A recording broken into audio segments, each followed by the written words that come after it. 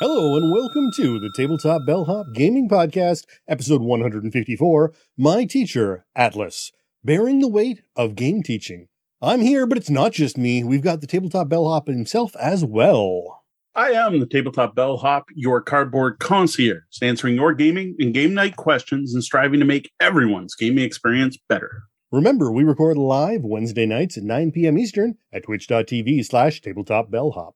This week, we've got a detailed question from one of our awesome Patreon patrons, Roger Dodger, talking about the burden of being a game teacher.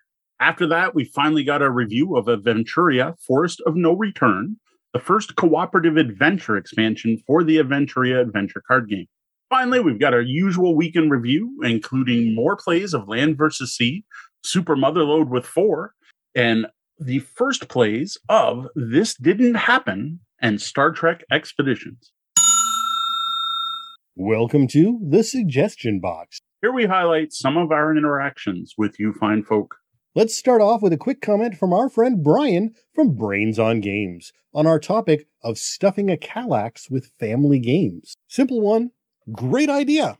Well, thanks, Brian. I always want to read it as Brian on Games, whenever Brian's on Games, whenever I see his thing, but Brains on Games. Brian's a fantastic Canadian content creator who talks about games from an educational insight. He is some type of psychologist and will actually talk about the various skills you learn by playing different games. And I got to say, family-friendly games is definitely perfect for your audience. So, Brian, feel free, steal it, stuff your own Kallax. We won't mind. Next, Brock Wagner watched our Aw Shucks coverage and commented, I just got my copy of Four Gardens yesterday. I think it's Wager. It's definitely not Wagner. Okay. I think it's Wager, but it might be Wagger. I think it's Wager. I thought that was a typo, because don't we have Brock Wagner, usually the guy who comments to us all the time? Yeah, but it's Brock Wager. There's no N. Oh, okay. I apologize, Brock, then. Four Gardens.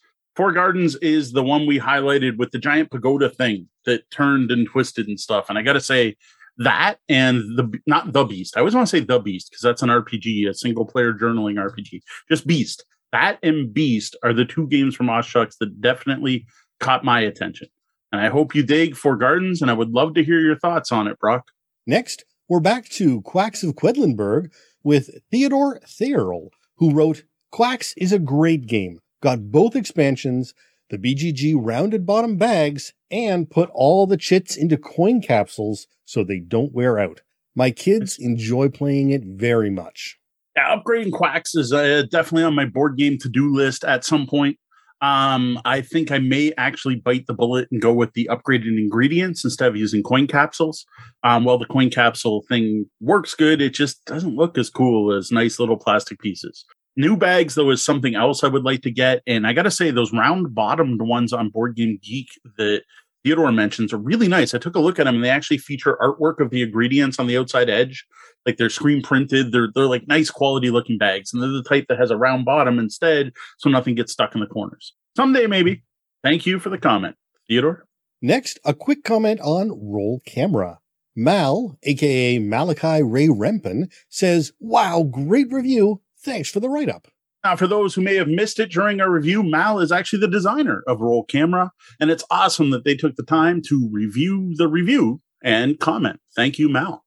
Finally, More Coffee dropped a comment on our topic of high school games last week to say, this is indeed a great topic. I agree with a lot of your picks, and the ones where I don't immediately go, great shout, it's because I don't know the game. Now, other suggestions from me would be Cluster, Dexterity with Magnets, Coop, which we did talk about in the lobby quite a bit, for a more challenging variant of Love Letter, and of course, Oink games, Deep Sea Adventure, Fake Artist Goes to New York. All you actually need is different colored pencils and paper to draw on. Startups, Nine Tiles Panic, Scout, and these are just the Oink games I've tried. Oh, thanks, More Coffee. For a long time, I thought More Coffee was More Coffee Gaming from Windsor, but I can't see More Coffee Gaming from Windsor being this invested in Oink games. So I actually think it's someone different, which is awesome, because I just thought it was someone we know locally who was commenting. So apologies to More Coffee for thinking you were somewhere else, though he's a really cool guy, so it's not like a bad thing. Thanks for these suggestions. Some great ones here. The Oink games in particular sound like they'd be awesome. They come in these really small boxes, and I've yet to play any of them. mainly because I've never found them for sale in person, and the online prices are, I would go so far as to say, ridiculous for what you get. Now, what I will do is toss links to all of these games in the show notes so those of you at home can check them out yourself. Now, finally, let's leave off on a very positive note with this tweet from Grand Gamers Guild. At Tabletop Bellhop, thank you for all the kind words about Roll Camera and all the time, love, and attention you gave to it. I'm honored to represent it in North America. Well, thanks a lot for that. I got to say, Mark, you got another hit on your hands here. I don't know if it's better than Garinto. Garinto's hard to top, but it's a very different style of game. So I think everyone needs to own both because, if you're playing an abstract-y and you're competitive, you play Garinto. But if you want to work together, you play Roll Camera. I honestly don't mind at all spreading the word about this great game. And speaking of Roll Camera, we should probably move on to our announcements. A couple of announcements before we get to our main topic tonight. So first off, a reminder that our Roll Camera review and giveaway is still going strong. As of right now, there are 2 weeks left to enter, a bit less for those of you listening to the audio version of this podcast. For this contest, we've got one copy of the retail edition of Roll Camera that we're willing to ship anywhere in Canada and the continental US. To enter, all you got to do is head over to the blog, check out our Roll Camera review, and enter using the Rafflecopter widget at the bottom of the page. As a thanks, for those of you who joined us here live on Twitch tonight, we've just dropped a bonus entry code in the chat. Next up, I'm pleased to announce a second giveaway, this time for a digital game with a dungeon crawling theme that could have easily been a board game. Head to the blog and enter to win a Steam code for a copy of Guild of Dungeoneering Ultimate Edition. Now, this giveaway will be open the day this podcast goes live. So those of you in the chat, you don't have to run away right now. It'll go live on Tuesday, November the 16th.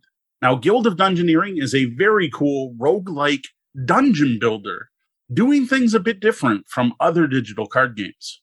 This is a fun romp of a roguelike deck builder where you're not only improving your own deck, but building your guild hall and even building the dungeons themselves in a very old school dungeon pencil sketch aesthetic as you drop down pieces of dungeon, monsters, and even the loot that you'll have to collect and deal with along the way.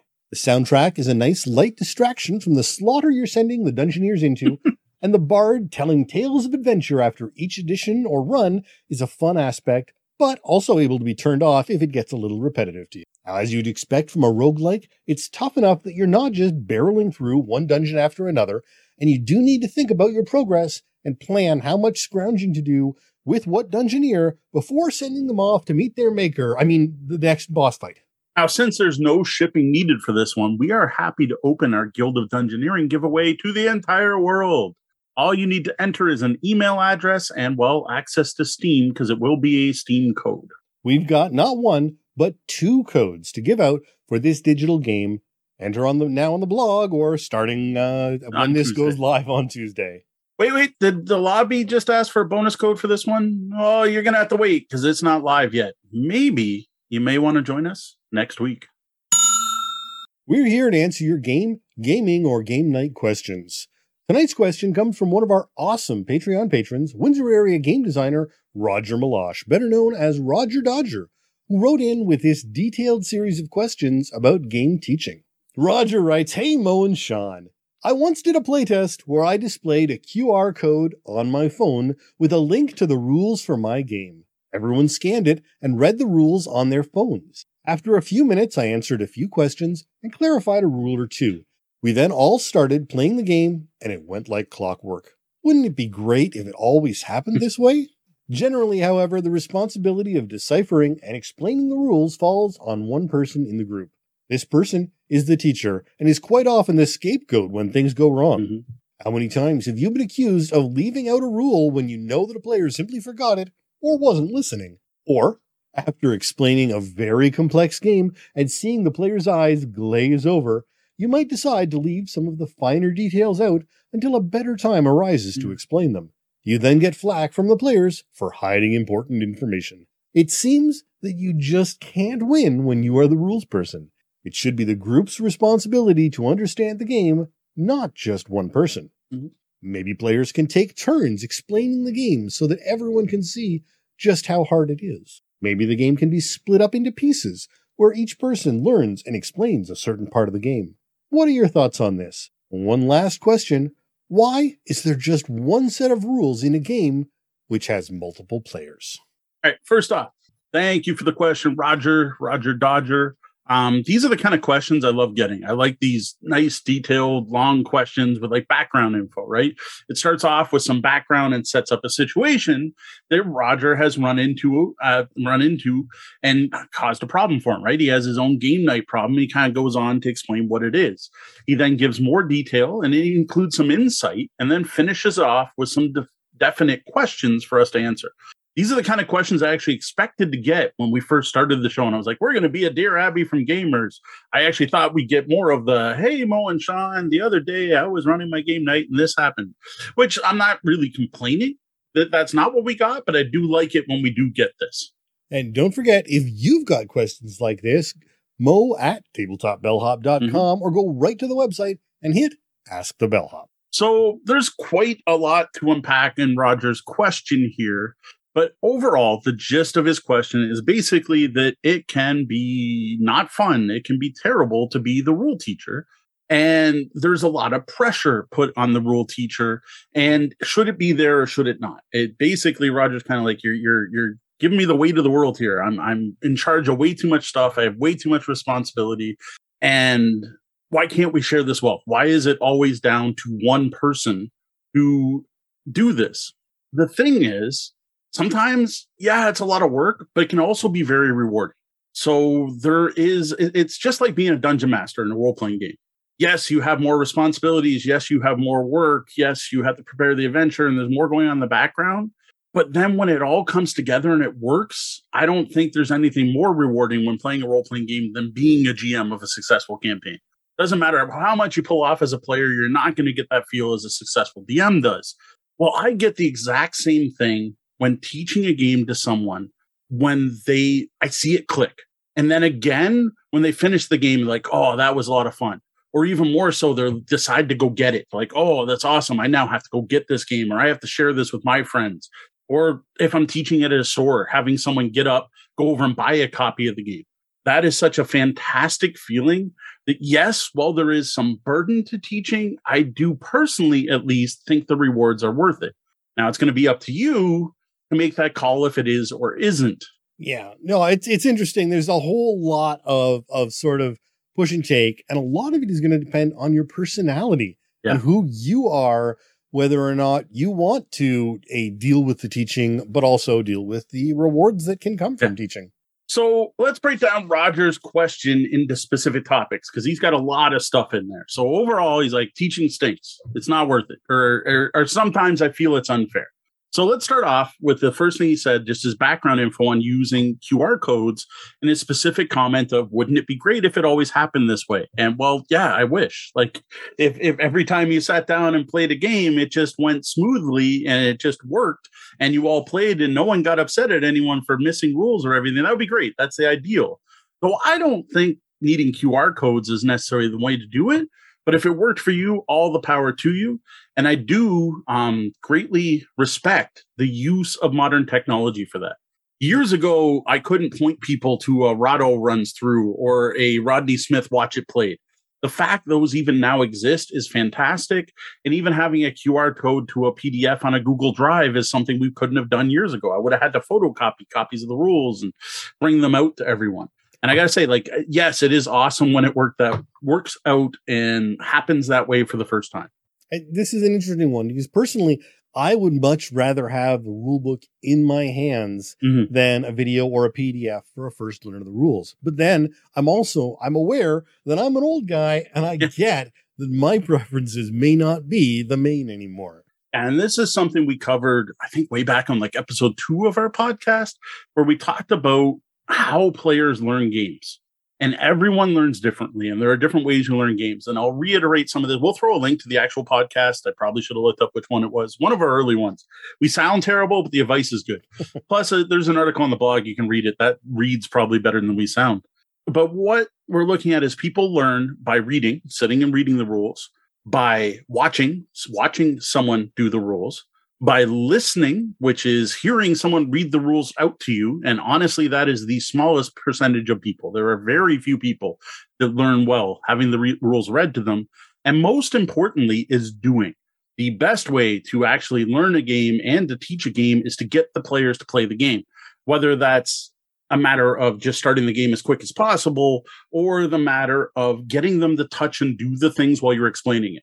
So just little simple things like if they say it's a worker placement game, if you place your cube here, you can do this. We'll have the player put their cube there and then do whatever that is, right?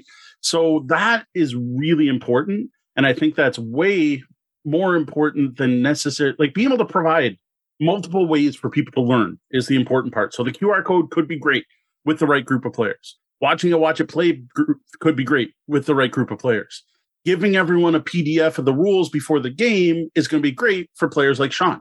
Yeah, and it's interesting. And one of the problems you run into is sort of the complexity of the game, because Rahdo might take 20 to 25 minutes to explain most games, whereas some games you might take a half hour to explain to a group, or you might take 15 to 10 minutes to explain to a group. And so even if they learn better with the video, you may be taking a whole lot more time to deal with that video. Yes. Yeah. And some of the videos are not quick. If you can't stand watching things at 2 times speed, you're looking at like a half-hour commitment or more. Yeah. If for most watch it played videos or how to play videos. And even then, they don't tend to teach everything. Rodney's most famous term, I'll leave that for you to discover on your own, can be an issue if everyone's expecting to learn to play right from that video. Really, a lot of this should be done ahead of time, which that is something we are not going to get into this episode because we have covered on the past is how to teach games well. We're not going to get into that here, but one of my main suggestions is this is work that should be done ahead of time.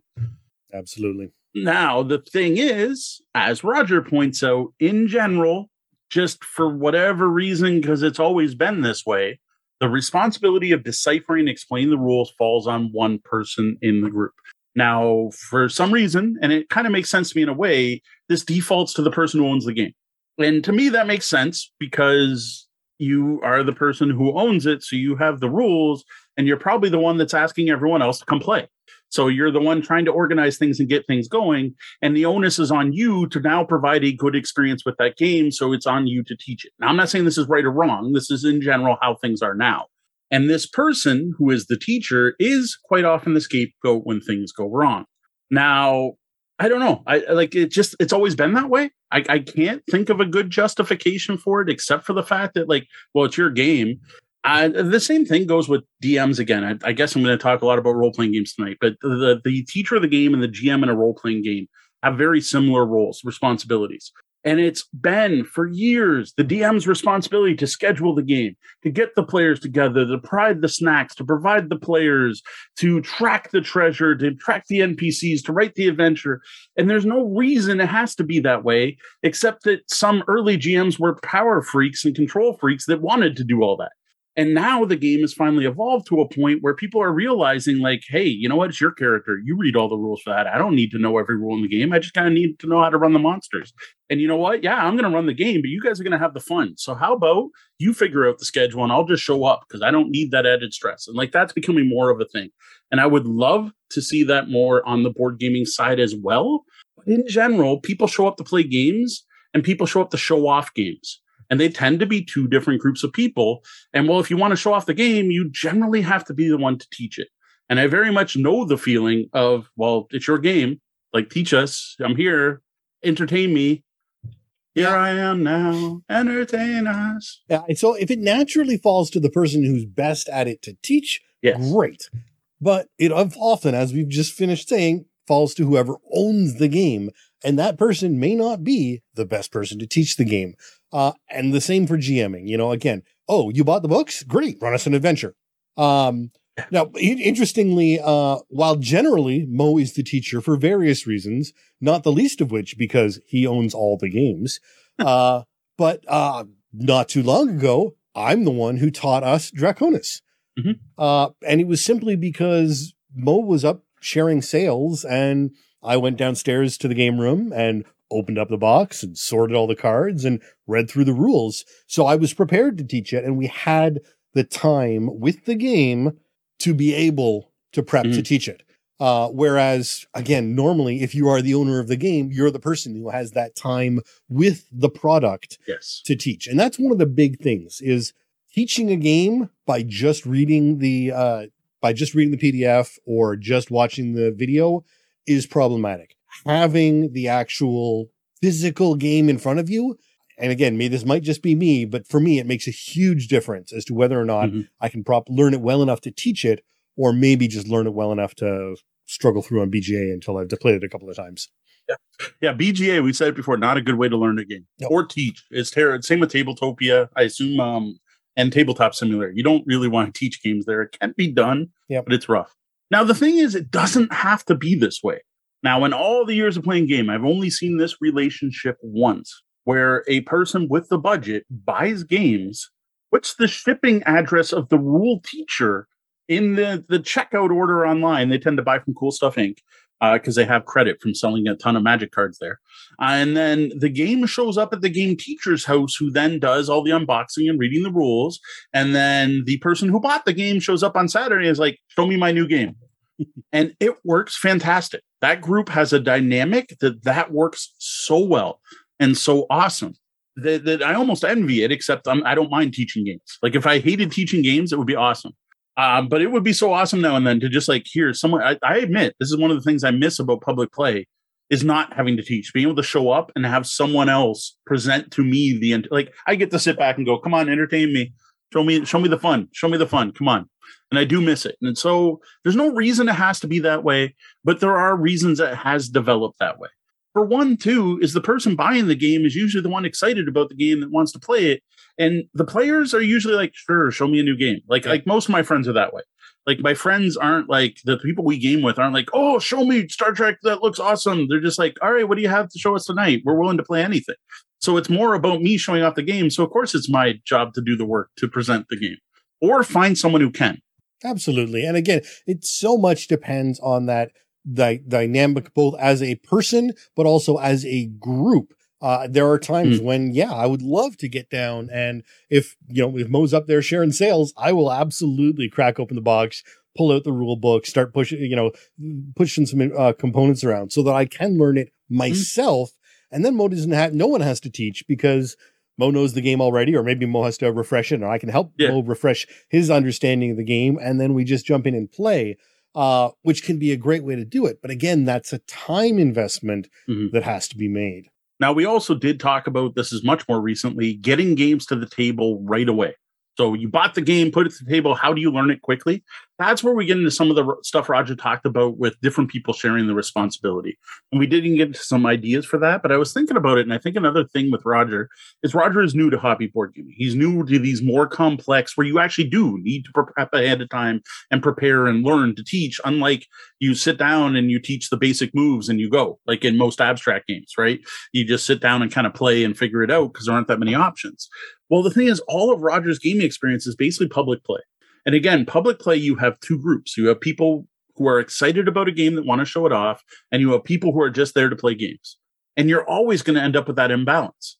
If you are the person who wants to try and show new games, you, again, either have to bite the bullet and teach the games yourself or find someone else who can. But the biggest thing is getting over that hurdle of thinking, it's my game. It's mine. I bought it. It's mine. You have to let it go. You have to find someone. If you know someone who's teaching it, it's like, again, I don't see if there's any reason not to mention them. If Clayton wants to play a game, he gets it shipped to Jamie's house. Like, it works for them. And it's a really neat relationship. And I think it's kind of awesome. It's like board game polyamory going on there. And it makes sense. And Clayton's entire game collection is at Jamie's house because they play at Jamie's house because he's got a nice game table and a place to play. But technically, Clayton bought the games, but Clayton doesn't have that. It's mine. I need to hold it. I need to hoard it. I need to see my precious thing. He was willing to let that go. And if you're willing to do that, your best bet is, if you don't enjoy teaching, is to find someone else who does. Absolutely. And no, I'm not saying, Roger, you should ship all your games to me. That wasn't me trying to get some new games out of them. So next, Roger asks, how many times have you been accused of leaving out a rule when you know that players simply forgot and wasn't listening? Now, I will say, not often. This hasn't come up that much, but it used to come up more often. And I think it's because I've just gotten better at teaching. Like, I've developed skills at teaching games so that this doesn't come up. For one, making sure I know which rules are important, repeating them multiple times. Like, remember this, especially something that's often forgotten. Literally sitting there and going, okay, here's some rules you're going to forget. Reminding people once you're playing of those important rules you're going to forget. Remember how I said at the beginning in turn 4, the economy is going to shift from boats to rivers? Well, it's about to be turn 4, so just remember to be aware of that. Make sure you're engaging with the players. Again, the biggest trick for engaging someone while teaching a game is getting them to touch things. Have them draw cards from their decks. Have them put their meeples on the board. Have them roll the dice. Just keep them engaged. You should have a check for understanding. Like, if someone looks like they're kind of zoned out, question them. Like, say, did you get that? You're going to trade cards? Show me how it works, right? It's teaching skills, which I've developed over years. I have been teaching people to play games since the 1980s. I have lots of experience teaching people to play games and people of different skill levels. Now, if someone is completely checking out, confirm they don't want to play. Like, maybe they showed up to game night at the local game store and it ends up that they had a bad day and they thought they were going to get into it. They're just not. See if you actually want to play, and don't be mean about it. Like, do you not want to play? You're not paying attention. More of a, hey, is this not your thing? If this doesn't sound cool to you, you're give them an out. Open door policy, right? Like, hey, if you're not interested in playing this, that's fine. We'll find someone else to play, or we'll play without you. Like, and make it guilt free. Right? Not, you're going to ruin this game. We're not going to be able to play, but hey, take a step away if this doesn't sound interesting to you. And many times, just people have other things in the mind. They get distracted. The other thing you may be able to do in this case is present another way to learn. So if it looks like you're reading the rules and they're zoned out, say, hey, do you want to read it? How about you read this section out loud? Or how about you read this section? Or can you summarize this? Or even have another player do it so there's a change in voice. Or again, say, you're obviously not getting this. How about I bring up a watch it play and have everyone watch it on their phones? Because someone at the table is going to have a phone in 2021. I hope someone at your game table has a phone, or grab a laptop, or everyone go downstairs to the PlayStation and we'll boot it up YouTube on there. Yeah. And this is also something where you're going to play extreme. And this is one thing that I don't mind doing. And this is something that, there are times when I know personally for me that I will probably forget something. And it's not because Mo hasn't taught it to me. It's simply because there, in certain games, there's a lot of stuff going on. There's a lot of stuff to take in, and I'm going to forget something. And you know what? Oh, well, I'm probably going to remember it better next time, having been reminded of it when I show that I have forgotten it during that game. And so I don't win the first game. That's fine. I'm probably not going to win the next 6 games either. I don't care. I'm there to have fun. If you teach every single rule for a game that we're about to sit down and play, odds are we'll be asleep before it's done. Things will get left out. And when they come up and play, you can handle it then. Unless you're playing with those hyper competitive players who have to know every single rule in order to work out the best strategy before. Yes. So those are the ones you hand the rule book. Yep. Here. There you go. Here you go. If you're concerned I missed something, feel free to look it up yourself. And honestly, those players, give them the rule book. Like when you're all set and you're done teaching, say, hey, you might want to reference this while we're playing, and give it to them. And trust me, they will. They'll be looking up every little play that players do, because there's someone who obviously learns better by reading. So the other thing here is something we've mentioned multiple times on the show. Setting expectations, right? You need to make sure everyone knows the first time you are teaching a game, it's not going to be a perfect experience. Someone at the table is going to forget something. Someone's going to try to break the rules and try to do something that's not allowed. Don't get frustrated. Don't get upset. And then there's always the option we always mention that I know very few people take account on. Once you know everyone's got the game, you can always stop and restart at the beginning with everyone with all that knowledge. Absolutely.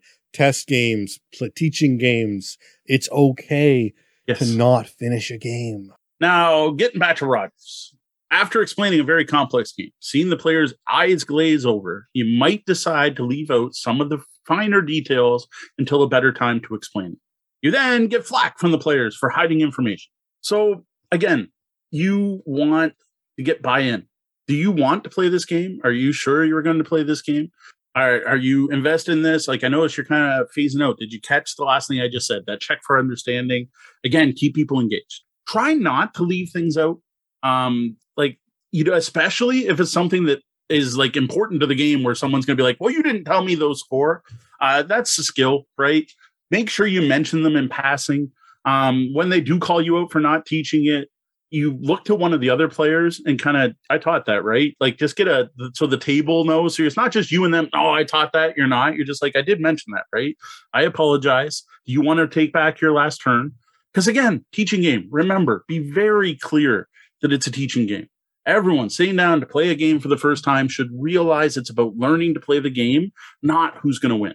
Even if you're highly competitive, that first play should be to explore and find out what happened. Now, if you do have to leave things out, especially in some games where things don't unlock until later in the game, don't even become viable options until turn 3, make sure you let everyone know. I am not going to explain this now because it doesn't matter till turn 3. I am not going to explain this now because we're in the story part of the game and it won't matter till we get to the adventure part of the game or so on. And then make sure you do remember to mention the stuff when it does happen. Like we're finishing up turn 2. Remember in turn 3, we're going to get to this new phase of the game. And here's what's going to happen. Here's how things change. Then one of the most important rules that is very difficult for some people to learn. If a player is a jerk, remind them they have no obligation. You have no obligation to teach them the game or keep playing games with them. Yeah, as we have often said about relationships, if you're not enjoying a game night with your group, change things, fix the problem. There's no obligation to keep people around if they are causing problems. Mm-hmm. So back to Roger's question. Seems you just can't win when you're the rule person. Should be the group's responsibility to understand the game, not just one person. Well, again, I disagree about you can't win. If you're the rules person, you teach the game well and people enjoy it, you just won. And that feeling is fantastic and so worth it, to me at least, because I enjoy teaching games. As for being the group's responsibility, yes, it very much is. Maybe this is all about setting expectation because it is everyone's responsibility to understand the game. Everyone at the table should be working together to make the game as much fun as possible. This will involve things like helping other players out, reminding other players of rule mistakes, asking questions when you're not sure on something. It's not the rule teacher's responsibility to keep the game fun once you start playing. It's their job to get the rules across. Everyone then has to work together to understand the game. This could involve looking up stuff in rules. This could involve, as it many times does nowadays, grabbing your phone and going on Board Game Geek to look up a rule question that's not covered in the book. That doesn't have to be one person that does that. It should be a shared thing.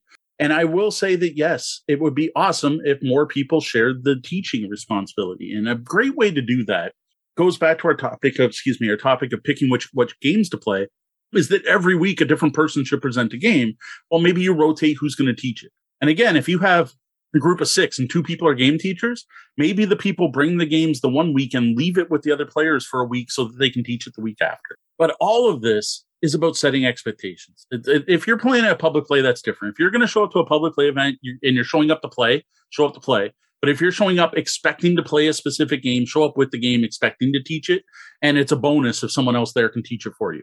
But if you're playing with your own home group, it's all about sitting down going, all right, who's going to teach the games? No one. We all hate teaching games. All right, so here's the rule. You do not show up to the game night without knowing how to play the game. However you figure that out. Download the rule book, get the PDF, watch Rodney Smith, watch Paul Grogan, sit down on Board Game Geek, watch an actual play, go on Twitch and watch the live stream, whatever it takes, you show up here ready to play. And I got to admit, that sounds like an awesome game night to me, but I don't usually plan that far ahead. Yeah, and part of the issue is time and planning. If I go down to Mo's house to play a game, I may not know what game that will be. As we talk about, there is a list of games that need to be played, yes, and we don't do them in order. And when I get there, if we have, say, 4 hours to play a game, and we want to play Anachrony, taking an hour to teach myself that game, which Mo might already know and be able to speed through the teach of, before we can play, one, that isn't fun for Mo because he may already know the game. And it means we might not even get the game in because, everyone is sitting around spending the time learning the game instead of working together as a group to learn it and play. So next, Roger has some ideas on how to improve things. And I got to agree. I agree with most of this. So maybe players can take turns explaining the game so everyone can see just how hard it is. I don't know. Saying you need to walk in my shoes to me is a bit much. Different people show up to play games and to game night expecting different things. And you're always going to have those people that are just there to socialize and have fun. and don't even care what they're playing. And you're going to have the people who are there that are like, please entertain me. I need a break. I want to play a game. And I'm not like, it sounds selfish, and I guess in a way it is, but you know what? They probably have lots of responsibilities in their real life they have to deal with. Like, I'm not trying to judge people here by saying it that way, but I think it's perfectly valid to show up to game night saying, entertain me. Like, please, you teach me the game. I'm not here to do homework. I'm here to have fun. And learning games and teaching games can be homework. So what I would try to do is see if there are other game teachers. So as we talked about, find out who the game teachers are and find a way to get the games in their hands ahead of time so that they can be ready for it. Now, we also talked about splitting the game into pieces where each player learns and explains a certain part of the game. I personally think that's best for that. I just opened up the game. The four of us are sitting down. I bought it off the store shelf and we're trying to learn it here. Maybe that is where it gets to something we're going to mention in a second time about multiple rule books, because that's one of the problems. So I can kind of see it. But like, if you're prepping to show up Saturday night and it's Thursday and you're like, all right, we're all going to take a different section of an act, I just can't see it working. Maybe it depends on the game. With role-playing games, sure. That's where I would literally say, and this is a rule I have in my role-playing game groups from D&D 4E on, is it's your character. You better know how it works. That is not my responsibility to know your powers, your abilities, your armor, how your companions work, how your powers work. That's all on you. I got enough to take care of. And I'm going to trust you to not cheat. And then maybe if it's one of those games you're not sure, you might want to audit. But again, you're just checking because players probably made mistakes because it's easy to make mistakes. But that's the way I am. So I could totally see you splitting up there, right? If I'm about to run D&D, it's here's your piece is your character and your piece is your character and my piece is this character. And if you happen to have an animal companion, you better know the animal companion rules. And if you happen to have a familiar, you better have the familiar rules down, because I don't care. I want to focus on the story and the bad guys and the stuff that is under my control. For a board game, though, you figure out the trading rules for Catan, and I'm going to figure out the resource generation. Like, most games work only as a whole. They don't have those individual pieces, so I just can't see how to split it up. But I do recommend, again, everyone take their time to figure out the game on their own, right? Like try to do the due diligence ahead of time. Sit there and watch it play, get the PDFs and so on. Yeah, and one of the big things is play rates. You cannot go wrong with player aids, because a good player aid, whether that's something that comes with a game, and we're seeing a lot of them now, a lot of cards coming with games having player aids, or something you've downloaded from one of the various sites online, that a good player aid can turn a teach into an overview. Yes. Hey, here are the steps of the game. For details on those steps, look at your player guide. Look at that card next to you. Oh, you forget. I'm going to quickly run through what all the turn sequence is. If you forget, check the card next to you. It makes such a big deal and really offloads a lot of the cognitive load onto the players and their aids. And one thing to watch, give them out first. I've seen people teach a game and then be like, oh, and here are some player aids. No, give them to the players, because they're going to start reading them while you're talking. And then make sure your teach is in the same order as the cards, if you can. Like present things in the same order, which, again, I'm talking a little bit higher level skills here. I don't know, higher levels, but like just from experience. And if someone is just reading your cards, give them a chance to read them. So don't be like, here are all the player aids. Okay, on turn one, you do this. Like, here are all the player aids. Take a minute to look those over. Give people a chance to look them over. And while they're doing it, set up the board or something. Or again, I've talked about this before, set up situations so that you can teach the hard parts of the game. Put stuff out, stack decks, make it so, like, watch a Rodney Smith how to play. He's not getting lucky when he flips those cards over the deck that match what he's saying, right? You can set that up ahead of time if you've got the time for it. But again, that's all about teaching better, which is not really his question. So the final question he does ask is, why is there one set of rules in a game with multiple players? And it's because of that traditional reason that one player generally teaches the game. Now, is it good or bad? I will admit, I don't want to pay more for a game if that's what it takes to put more rule books in there, because it's a one-time thing. You're only sitting down with one group. You're generally only sitting down once to read the rules, and having 4 copies of the rules is unnecessary once you've learned the game. You only need 1 copy to reference once you start playing. It's just like, again, Dungeons & Dragons example. I want 4 players' handbooks for my 4 players, probably. I only need 1 Dungeon Master's Guide. So I can kind of see that. But I have run tons and tons of D&D games with 1 player's handbook that gets passed around between all the players. Rule books, honestly, aren't designed to teach games. Good rule books aren't designed to teach games. They're actually designed to be good reference once you start playing. And because of that, you don't need multiple reference manuals. Just like in real life, if you've got a computer system, somewhere on the shelf is a reference manual you can grab with the specifics for your robot or your machine or whatever. You don't need a copy for every operator, even if multiple people are operating it at once. So I personally don't complain about there being more than one copy of the rules, but there better be multiple copies of the damn rule summaries and reference cards, because that one drives me nuts. I am perfectly fine with one rule book. One player learns and I'm cool with that, or multiple people learn from other sources. But if you're going to put in a reference card that has the turn order or the phases or how to do combat or the exploration flowchart, give me a copy for everyone, please. Or at the very least, one for every 2 players. Oh, just give me one. I would prefer one. It depends on the size. Like if it's a technology tree, you probably only need one for every 2. But if it's the actual rules or steps to the game, then yes, absolutely, you need one per player. I find technology charts you can usually pass around. Yeah, it's true. Reference charts.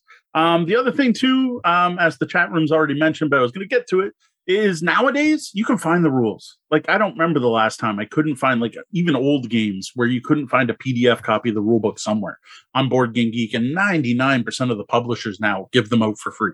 You can find them right on the publisher website. And if not, like I said, go to Board Game Geek. There's also a really good chance you'll find a translated rule book in your language of choice, which here's another little added bonus. We're all Anglophones here. But if English is not your first language, go find a translation of the rule book. Read that instead of the English one. And then when you teach it, you can teach it in whatever language your group prefers. Now, I'm trying to think of someone I know actually goes and gets the French version of rule books and then teaches in English, but just they can understand the French way better than the English version. So that's also something you'll find on Board Game Geek. Overall, I don't know, it can stink, but someone's got to do it. Like that's kind of the thing. Someone's going to have to learn to teach the game. Yes, the default is the person who owns the game. The person who brings the game to game night is default the person that's going to have to teach it, but there's no actual reason it has to be. Now, yes, at a public play event where you are showing up to show off this awesome new game you've got, you're probably going to be the one who's going to teach it. But with your own gaming group, this is something that can be worked out ahead of time. As we've mentioned a million times in the show, almost every game night problem we discuss can be fixed with setting expectations. And that's what should be done in this case. Sit down with your group and say, you know what, I don't really enjoy teaching games. Like even setting the expectation of, you know what, I don't really enjoy teaching games. And what I hate the most is when you're not paying attention and then you blame me for getting it wrong. I'm doing my best. I'm not the best teacher. You should all realize that. We're all here to have fun. Please be nice to me if I make a mistake, right? Like be kind, realize we're all here to have fun, right? That's also setting an expectation. And no, I wouldn't be like, well, here you try to teach it. You want to try to avoid those kind of conflicts. I don't think forcing teaching on someone is a good thing. Forcing teachers, if they wanted to teach games, they go buy their own games and show up with them. There's probably a reason they're not doing that. So yeah, it can stink. Someone's got to do it. Try to find that someone and make sure the expectations set ahead of time. It's funny. We were talking about multiple copies of rulebooks. I still remember, and I think I still have, several games from my family's collection where the rules are on the top of the box. Yes. There is no rule books. The only way to read the rules is by opening up the box and reading the lid. Yeah, that was definitely the how rule books were presented. There weren't rule books. The instructions of the game were on. That was the chieftain game, Parker Brothers way. Yeah. By Parker Brothers throughout the 70s, that was your rules were probably on the box because they didn't want to print out another piece of paper to include and get lost. It's such a standard thing. Like even sports. How many baseball players have sat down and read the rules of baseball? Right? There was a teacher, the coach that taught them how to play. And some people make good coaches, some people make bad coaches. If you don't like being the coach, you find someone else to do it. Like it's kind of the same thing the way we have. Yep. Well, I think that's it for our talk about the burden placed on the game teaching in tabletop gaming groups. Remember, if you got a game or game night question for us, head over to the website, click on Ask the Bellhop, or just email me, mo@tabletopbellhop.com. Welcome to our detailed spoiler-free review of The Forest of No Return. Thanks, Ulysses Spiel, for sending us a copy of this expansion to check out. The Adventuria adventure card game was designed by Michael Palm and Lucas Zach. Now, the adventures in this expansion for Adventuria were written by Christian Lansing, Michael Mingers, and Marcus Plotz. While I would love to credit all the artists that work on this project, there are 22 of them, and that would take far too long, but I do appreciate the work that went into it. Now, the English version of this expansion was published by Ulysses Spiel back in 2016. Now, this was the first expansion for the Aventuria adventure card game, which is required for you to use the contents of this box. This is not a standalone expansion. It has an MSRP of $29.99 US and is designed to be played by 1 to 5 players. For more information on the Aventuria base set, as well as the various other expansions we've seen so far, check out our reviews on the blog, YouTube, and the podcast. So the Forest of No Return contains a new character, Hilbert from Awen, a Blessed One of Parain, a druid-like hero, as well as 3 adventures. Now, 2 of these are short 1-act adventures, and the last is a longer 3-act adventure. Each of these adventures is a standalone experience, but of course, you're welcome to use the same group of heroes for each of them.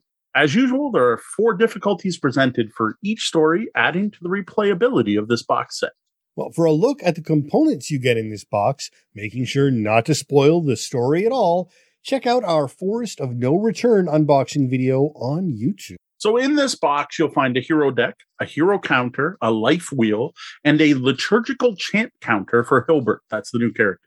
You also get a number of tokens, including 1 new fate point, grabbed counters, body control counters, and additional doom time counter. Cards for each of the 3 adventures, 22 new henchman cards, 4 new reward cards, and a selection of event and leader action cards. Now, the card quality here matches everything else out for Aventuria and everything else we own, which is good. And what you want from a from a deck building card game. But the tokens and life wheels are actually quite different. They have a glossy coating that really sticks out when compared to the stuff I already own. Now, additionally, the life wheel is actually constructed differently from the ones you get in the Wheel of Life expansion. This one's like snapped together and doesn't screw apart. So once you put it together, it's stuck forever. That said, none of that matters. Like, none of this matters as far as gameplay is concerned. The gloss kind of sticks out on the table, but it doesn't impact your play. So it is notable, though, that of all the boxes that we've received and opened, there is a range of different and mismatched components. Mm-hmm. Again, not in any way that impacts the game, but it feels a bit thrown together when some characters have wheels, some characters have cards, some have tokens, and some don't, as well as some having gender swap versions, while others don't. So all of this is due to the fact that there were 2 printings of the game, basically 2 editions of Aventuria. They came out originally, I don't know the exact year, and all of the heroes had wheels. And I don't know on the adventure counters at all. They were also all glossy components. So for tracking health, everyone had a wheel and it was snapped together. Well, when they decided to reprint the game, and as far as I know, this is also something tied with a Kickstarter to bring it to North America and localizing. Again, I don't have the full details on this, but when they went to remake the game, it ends up they could no longer get the plastic clips that they used to make the wheels. So instead, they decided to switch to a card-based, which is like Euchre, where you have one card with numbers 1 to 10 on it, another card you turn that says 0 to 40. So that's the reason that one changed. But I have no idea why sometimes you get an adventure token and sometimes you don't. When those are actually, in a way, integral to play, because you're supposed to put them somewhere and randomize them and then figure out, like I use a bag and I randomize my bag, pull them out to randomize characters. Now, the whole thing is you don't need that. When we're playing 2-player, we just roll a die. Even it's you, odd it's me. Way quicker, it's easier than fiddling around. But it's odd that you do get some and sometimes you don't. I do find that interesting. Now, all of the gender swapped versions is actually all from promo cards. That's not something that comes in any of the expansions. So there is a promo set with gender swap characters for this particular set, but there isn't, like, it's not like the included adventures to come with gender swap versions. So that makes sense. And again, I'm not sure how they chose which characters to do gender swaps for and which they didn't. All right, well, now that you know what you get in the box, how about you walk through how you can use all this to improve your Aventuria games? All right, starting with the hero, the new hero, Hilbert Awen, the Blessed One of Parain. So Blessed Ones are the holy people in the Dark Eye setting. They use what are something called liturgical chants instead of magic. They actually can't use magic. They use chants instead. Now, Hilbert is an experienced adventurer who realizes not everyone's as peaceful and calm as he is. He seeks to stand up for the weak and protect them from all danger. Now, he felt drawn to distant lands, sensing that people there were in greater need than the folk back in his home of Awen. One quote from him is, "He who works a lot must also eat a lot," as his motto. Now, Brother Hilbert is what I would call a druid. He's not a D&D style priest, right? When you hear Blessed One of Perrine and he's a priest and he's a holy brother of the Perrine, I think like priest, D&D priest, but that is not what he is. He is much more druid. He includes a number of animal attacks, animal companions, spell casting things and liturgical chants, as well as cards that protect, heal, and buff. Many of his cards also affect the die rolls in play, both his and his opponents, and he features 3 attack types, which can turn him into quite the powerhouse later in a combat. Skill-wise, he's great at craft, good at persuade and survival, but not so great at the physical stuff like body control, perception, and stealth. Now, the liturgical chance is something brand new. It's a new type of card that features a new mechanic where you have to pay endurance for each card in play, each chant in play at the end of your turn, or else they go away. So you basically have to save up endurance for the end of your turn. Now, Hilbert's ability that you can use once per combat is to pick one chant in play and ignore that cost, so it can just stay up permanently. So is it just me, but I'm getting a bit of almost a Friar Tuck vibe from him. Mm-hmm. Yeah, no, definitely. I can totally see that. Though I got to say it's Friar Tuck if he was a druid and can turn into a tiger. Well, I'd say, you know what? Honestly, the Robin Hood Friar is way more druid than D&D priest. Generally speaking, I would say. Fair enough. Maybe not turning into tigers, but the love of food and drink, definitely part of the character, is definitely I would say inspired in some ways. So that's the character. What about the adventures? So starting off with the short adventures, you've got 2 short 1-act adventures. First is called Head Money. It has your characters tracking down a murderer and stumbling into something much more sinister. Now, this is very much a horror adventure with some really strong depictions of gore, including mutilation and body horror. Now, the adventure features 3 tests and 1 combat. The difficulty of the combat, which is going to be modified by how well your group does on the tests. Which is, frankly, pretty standard fare for these adventures. I think overall now we know that some body horror is to be expected in Adventuria's adventures now. Yeah, that's something we've noticed over time. The more adventures we play, the more we explore outside of the core box, you definitely do get a tone shift. But that's something I'll get into more when I'm sharing on my thoughts, instead of just covering what comes in the box. So next up, we have Selmian Delusions. This is another short adventure. It follows the exact same format. 3 tests and a combat.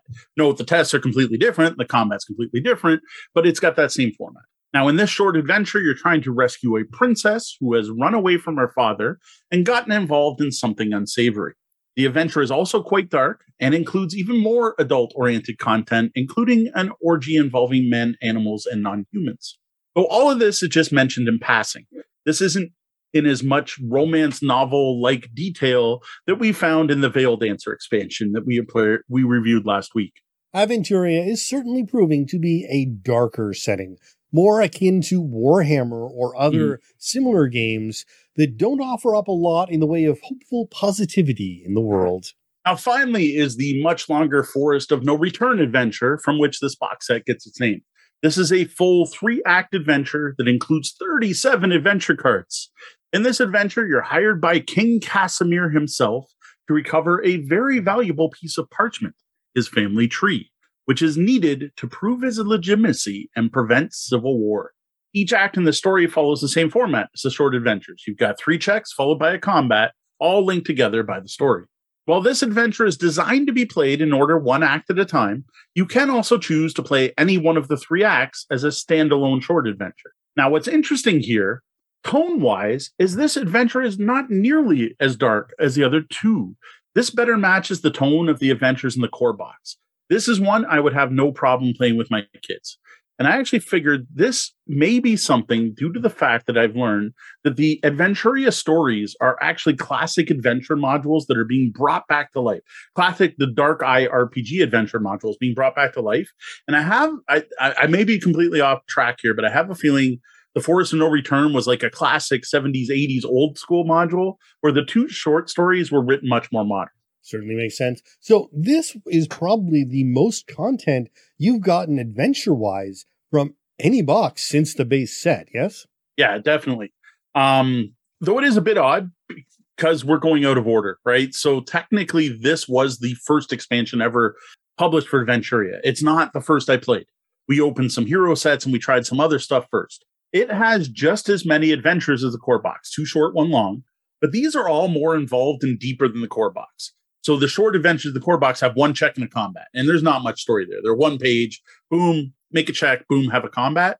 Whereas there is a lot more checks and things that are affected before each combat in this. So I would say for co-op adventures, you are getting more content than the base game in this box. All right. Well, they're certainly giving you your money's worth. So as long as the type of content isn't of concern. Yeah. So in these 2 adventures, the main Forest of No Return and Selmian Delusions, they do introduce a new mechanic to Adventuria that I got to say is welcome. This is the environment cards. There are 4 of these in the set, and they're specific to the included adventures. So it's not like the henchmen or the events where you're going to shuffle them in with the rest of your cards. These only work for these adventures. Now, each of these is placed in play at the start of the combat and add additional rules into play. And I don't want to spoil what they do, but they are definitely interesting. Now, the main game rules contains a way to play through a random combat, like a wandering monster fight. And I would be very tempted to grab these, shuffle them up, and throw one into play to make that more interesting. Because I can't see mixing these into a different adventure. I can't see doing like the Master Taylor's Poltergeist and throwing one of these into play. It just wouldn't work. But I would love to see these used in more things. And I'm wondering if future content may call back these, though they are specifically labeled for each individual story. Indeed. While not exactly missed, the location of the fight was, until now, never anything other than some color text in the lead-up documentation. And despite being called environments, it's not always just about the place, is all I will say. Now, I mentioned above, but it's also worth noting that each of these adventures provides 4 different time cards and can be played at 4 different difficulty levels, from easy to legendary. This, combined with the fact you can play each of the big adventures separately at different difficulty levels, adds quite a bit of replayability to these cooperative adventures. So as we mentioned, with all Adventuria content, there is no which way. You are going to get the same linear story every time. So certainly no shortage of replayability with the same or different groups. Mm-hmm. Okay, well, now that we know what you get and how you use it, what are your thoughts on this, the first Aventuria expansion? So let's start with the biggest shock to us when sitting down to play through these new adventures, and that is the tone of the stories. This is a tone we didn't really see in the core set. The short adventures in Forest of No Return are very much grim, dark fantasy, bordering on horror. These stories are gruesome and dark and involve what I would call R-rated content. There's gore, body horror, eroticism, bestiality, and more. And as I mentioned before, this was perhaps hinted that the game could go this way in the base set. But I think if you got the base set and played it with your family, you might be shocked if you wanted to keep playing it with your family, moving on to these new adventures. So again, I did mention it earlier, the 3-act story, I think you'd have no problem with. There is someone who has been tortured, and it just says the tortured person gives you this information, as opposed to more like the other adventures where it would describe the state of the tortured person.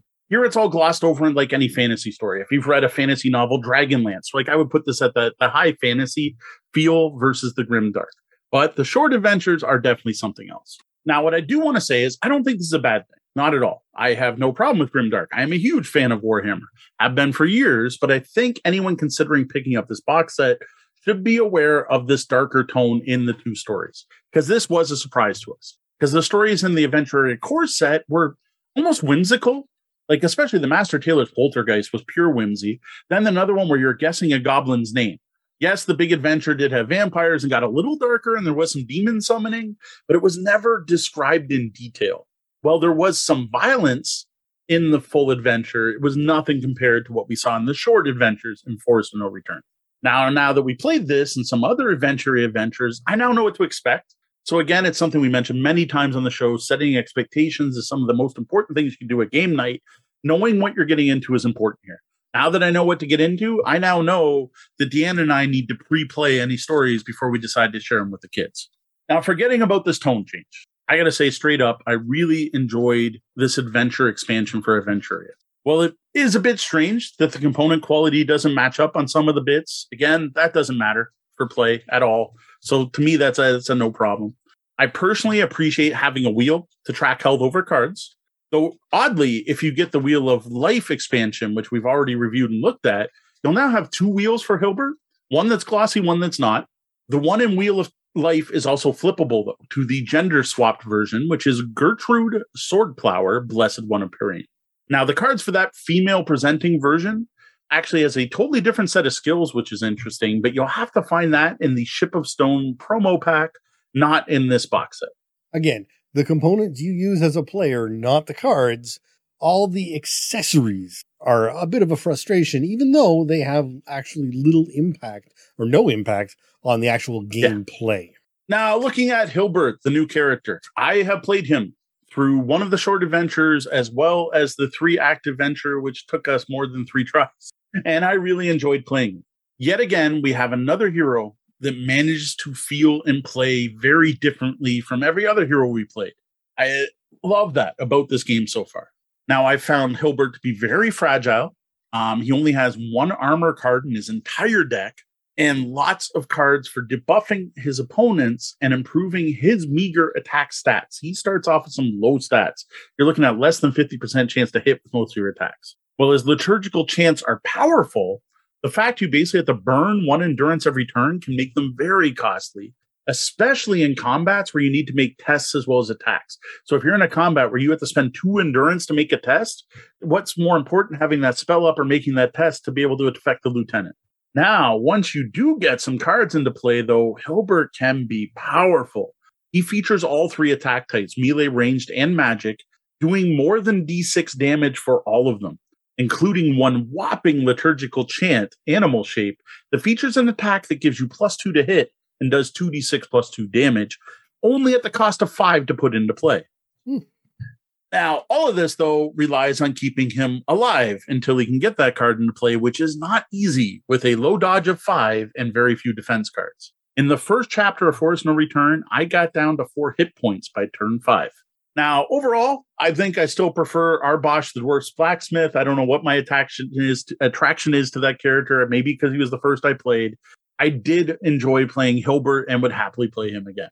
And even if it's not to your taste, the fact that they found yet another mechanic and style of play to incorporate as an option is just great. You just might want to have a healer on hand. Yes. Now, as for the adventures, we played through Head Money with just Deanna and I, and after getting over the initial shock of the gory descriptions in the story, learning we can never play this with our kids, we did have a good time with this adventure. The fact these short adventures featuring 3 checks instead of just 1 is a nice change from the core game short adventure and made it feel more like a story. And it made it feel like those checks mattered a lot more than, ooh, you start with a fate point, or ooh, you draw an extra card. There was a lot more involved in it. It also featured a neat mechanic where how you did on those checks made a direct impact on how many henchmen you had to face in the final battle. This is a nice touch. And that's one thing about Aventuria that's often been missing from this sort of game is actual impact moving forwards from the non-combat aspects. Yes. So next we played for Selmian Delusions. This was with 5 players, including Sean here, as well as Tori and Kat. Now, the combat in this adventure was interesting, as it had a new twist that made the start of the combat even harder than any other fight we have fought. Now, part of this involved a new environmental card mechanic, as well as the player actions that were in play, and there were multiples.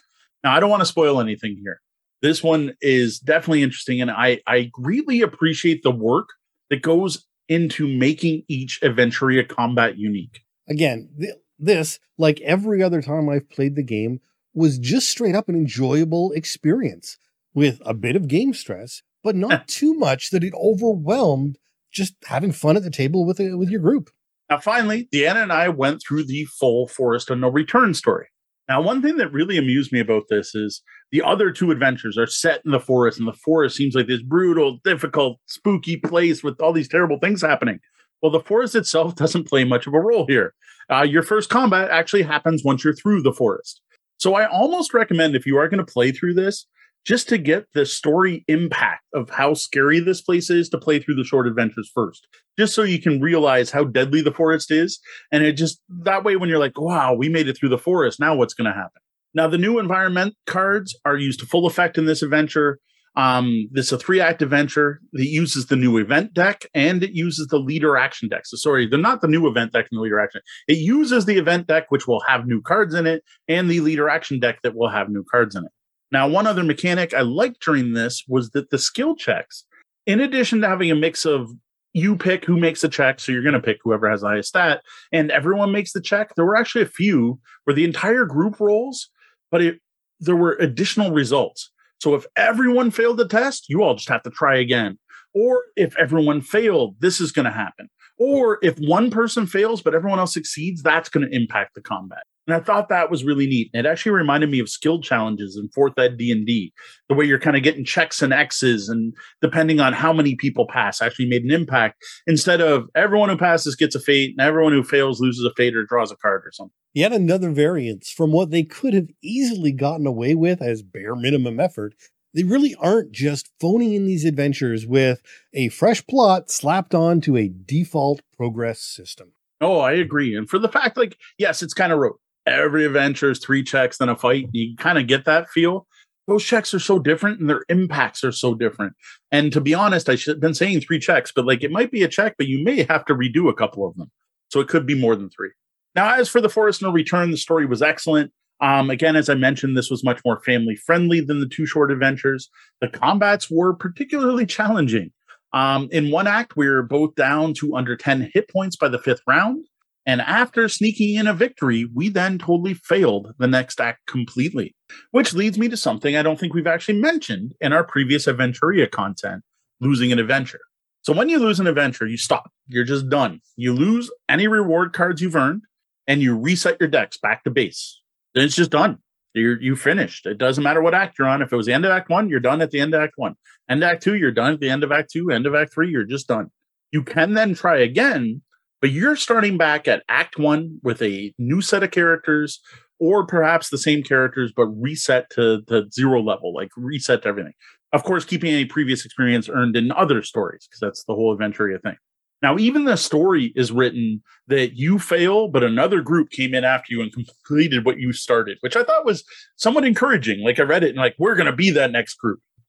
Now, the important part to note here is that if you fail a specific act, you don't, by the book, get to retry just that act. You've got to start entirely over, which thematically makes sense. Which I can see could be frustrating to some people, but really just makes for more gameplay in the long run. Mm-hmm. And isn't that what we're here for? Now, we, of course, learned this through experience, which led to another interesting observation of how different the exact same adventure can be due to the random nature of the cards and the dice. This is a draw cards from a deck game, shuffle the decks, and roll a lot of dice. For the act we failed, our second attempt was almost a cakewalk. It went extremely well. We could have finished with 3 time left, with neither of us ever knocked out, or even under 10 health if the dice had been just a little bit happier, just a little bit, one more crit probably, and we could have finished it with 3 time left. Now, the big change, of course, were which events came up. There is one combination of a new event and a specific lieutenant that is devastating if it happens. The odds of this are pretty slow. There's only one of those events in the 10 cards. So that was big. The henchmen we had out made a big difference. And possibly even more so, what we rolled for the enemy to do. I'm being as vague as possible because I really don't want to spoil it.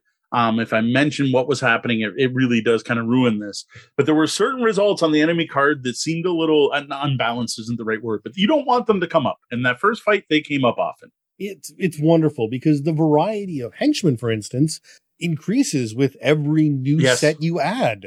So if you buy a new game and then come back and try Forest again, it might be a whole different adventure all again with things you've never seen in the game in that adventure. Mm-hmm. Yeah, definitely. Now, that said, the adventures we did win followed the typical Aventuria roller coaster. I would almost call it like the loop, the play loop you get from a game of Aventuria, because we've now played in multiple games. I think over 10 different adventures I've completed now. You definitely got what the heck? How are we going to win this? We've got no chance. Look at this enemy. Look at that. And I have no cards. And what am I going to do? 2, 3 rounds in, we're like, oh my God, we're almost dead. We're doomed. There's no way we're going to make that. To wait, I've got some defense now. I'm starting to do more. We might just have that. To, we crushed that. That was fantastic. You see how much damage I did that last turn? We definitely tend to see that curve, except in the one where we got utterly destroyed. Yeah, and it's this curve balance of increasing hero ability with the converse villain weakening. Has just been so well done in these adventures. Yeah, every game feels tense and stressful. Now, some of the other small bits I didn't get to mention yet just because they didn't really fit in was the new reward cards are welcome. This is a forest. The henchmen tend to be animal specific. And well, you get some rewards that particularly work rather well in this adventure if you're lucky enough for them to come up, getting to that random factor again. The large number of new animal keyword henchmen you get in this is significant. I have not verified it, but I think all 22 of the new henchmen are animals of some type. Now, there are forest animals, there are underground animals, there are undersea animals, but they're all animals. You also get a new henchman type, which is called swarms. Now, swarms is another new mechanic added in this game, though I have seen them in other expansions as well, but they were introduced in this. Again, we kind of played things out of order. Now, swarms tend to have low hit points, but you put 3 counters on them, representing the size of the swarm. When you reduce a swarm to 0 hit points, instead of killing it and removing it from the game and getting a fate point, you instead just remove a counter. Now, the big thing about swarms is it might only have 3 hit points. Well, any additional damage is lost. So you pull out your giant I turned into a tiger attack with Hilbert, and you do 2d6 plus 2 damage and pull out a big 14 points of damage. Well, you only kill 1 rat. You only remove 1 token. Now, the swarm is killed when the last counter is removed. Now, these rewards and henchmen, along with the new event and leader cards, are all great additions to your growing Aventuria collection. These are all cards I would welcome randomly showing up in future games. As Sean mentioned earlier, every expansion set adds to it, which is another part of the expansion I liked. The fact that this was not standalone. This merged with everything else we owned. So when setting up various combats in these adventures, we often saw a mix of old and new cards. So while one fight might have animals, it might also, say, have guards. So you're going to mash up all your guards and all your animals. Unlike, say, in the Veil Dancer Hero pack, where the included adventure made sure you only saw the new hirelings. This one gets mixed in. It presents new things along with the old, which I gotta say, it's an abstract card game, but it made the Dark Eye world feel more real and more alive. We have constantly applauded the meat that you get in these games that really improve what you have to work with every single box you open. Now, one final note that I haven't touched on, having a new hero also means you get a lot more cards, 30 new cards to customize your existing heroes. And if only playing with 4 heroes, you now have 1 spare deck you can cannibalize to improve your other heroes. Because we talked about that before, where there is a deck construction mechanic done before you play. While getting Hilbert, you have many new cards, including the invocations and new abilities for him, but he also has many copies of some of the more popular cards, specifically cards that buff all 3 of the different attack types. Those are cards I can easily see, like stealing for Arbosh, getting an extra copy of I can't remember the card that gives you +3 to your melee attacks, but I would totally see stealing that card and throwing it in. We know you deck constructors love your options. So overall, there's a lot to like in Forest of No Return for Adventuria, and I have very few complaints. Sure, some of the non-mechanical components of the game have different finish, but it doesn't impact anything. My only real concern is making sure your group is aware of the nature of the 2 short adventures and the content they contain. This isn't high fantasy. This is grim, dark fantasy with tones and themes to match. Interestingly, though, the main 3-act adventure does avoid these potential pitfalls, and I would say goes far enough to be family-friendly. The new character, Hilbert of Awen, is an excellent hero and lots of fun to play, and manages to feel very different from every other hero we own. The included adventures are well-written and engaging, and we've been continually impressed by what the writers have done with Adventuria to make each combat unique and interesting. And Forest of No Return continues to bring more of the same. Honestly, if you own Adventuria and enjoy the cooperative adventure mode, you should just pick up a copy of Forest of No Return. The new hero's great. The new adventures are even more involved and engaging than those in the base set. With this box, you're actually getting more story than you did in the original, and you're getting a new hero to play through them with. Added to that, you're getting new events, leaders, and henchmen cards that can make the initial adventures more interesting and variable, adding to the replayability of the base box. Heck, even if you choose not to play the 2 mini adventures to avoid problematic content, you're still ahead picking up this for everything else it contains.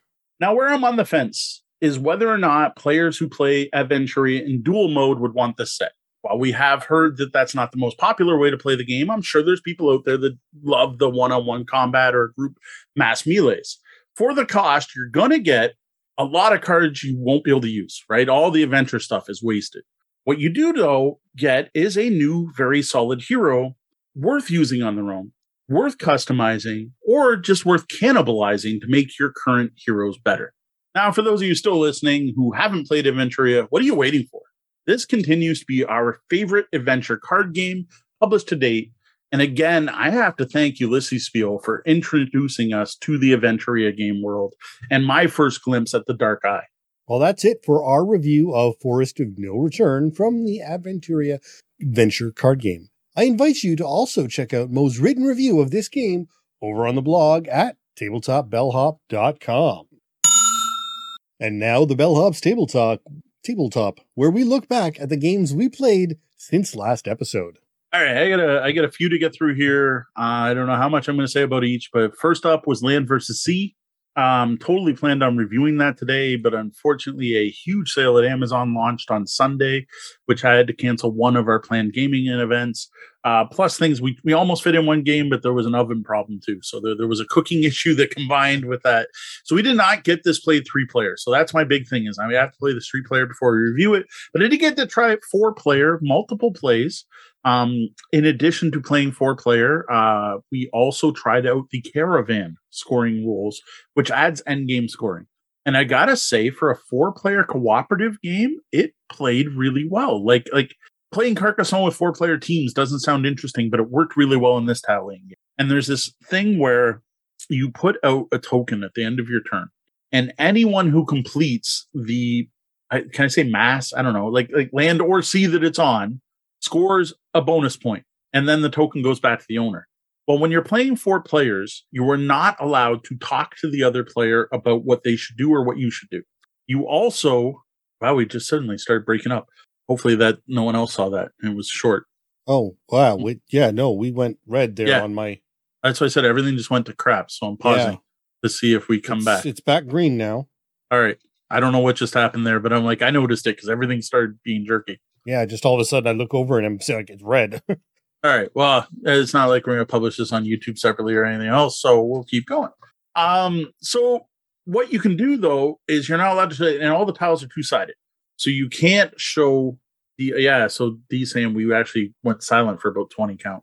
So you also can't show your opponents the other sides of your tiles. So that's secret information. So what these counters end up doing is kind of a non-verbal cue, like either I'm going to close this or you should close this or, hey, look over here.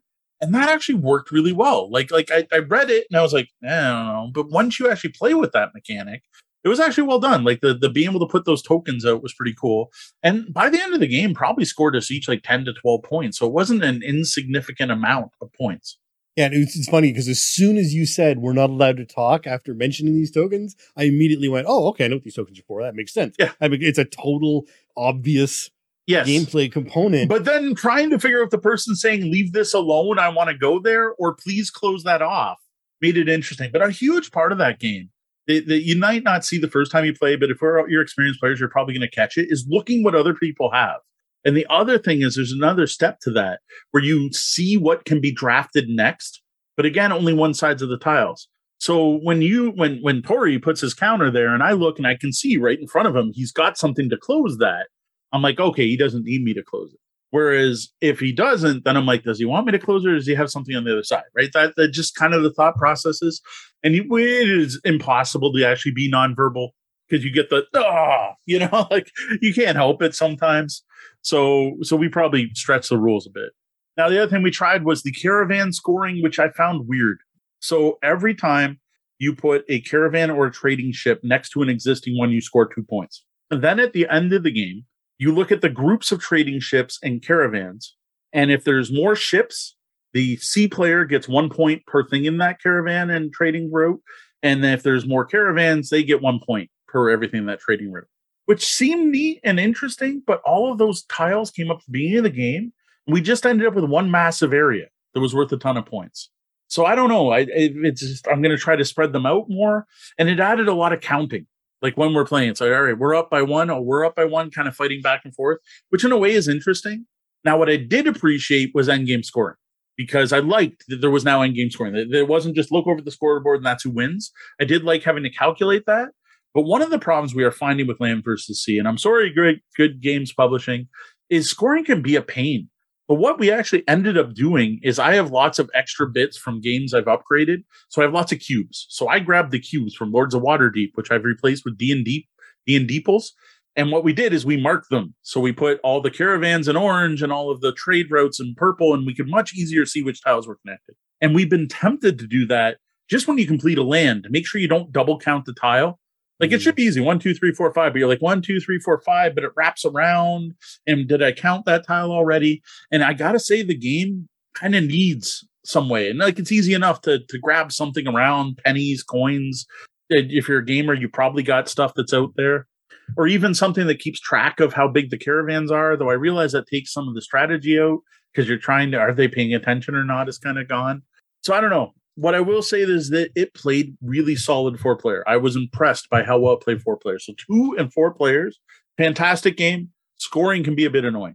What I really need to try now, though, is the 3rd player, that is the cartographer, who you have to use those other scorings. So cartographer is the only one who scores trade routes. Is I think, no, it's if there's a tie. Sorry, if there's just as many boats as caravans, the cartographer scores the points. And they're the only player that scores coral reefs and mountains, which is something we didn't even explain when we played 4 players. I didn't even touch that scoring method.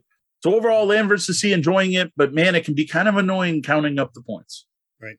Next, another 4-player experience, that is Super Motherlode, which I now learned is an app that has been converted to a board game. It isn't actually just a version of Dig Dug. It's a app game that has been converted to a board game that some people feel similar to Dig Dug, which was interesting to learn.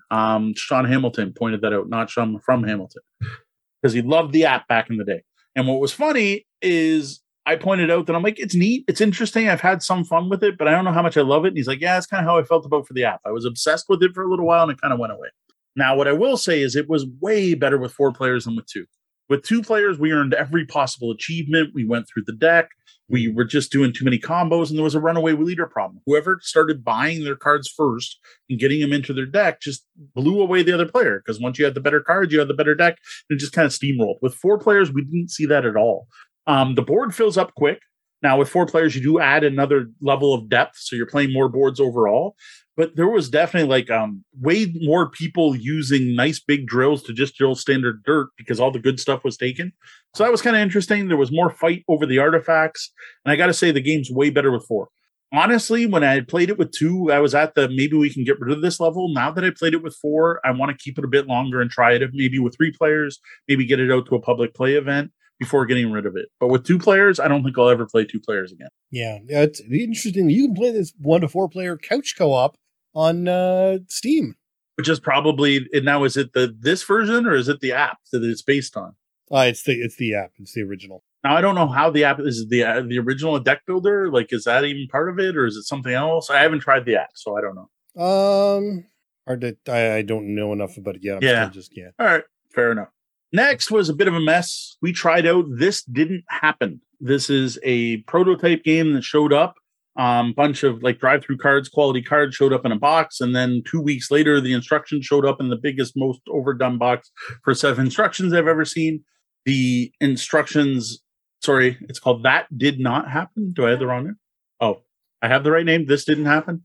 All right, I have the right name. Okay. So the rule book is like a short novel. It's even published in a little softcover book that's a little hard to read.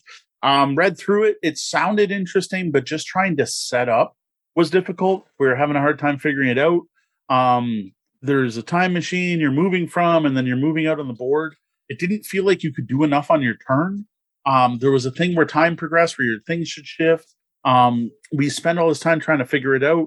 There's a gender swapping, but for some reason it switches all your skills, even though you're the same person, but your gender swapped, which seemed kind of strange. You figure your skills would stay the same. it's non-voluntary when you gender swap, and we couldn't even figure out when it happened. I think it happened anytime the timeline changed when you were on it. I don't know.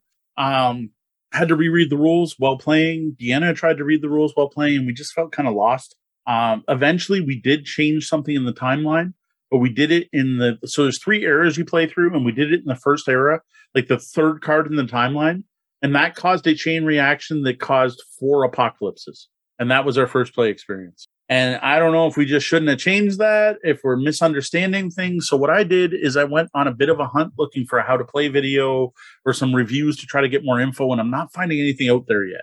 No. So this one's going to need some work. It might mean sitting down, writing up an email, sending it to the designer, which I'm trying to avoid doing free play testing anymore.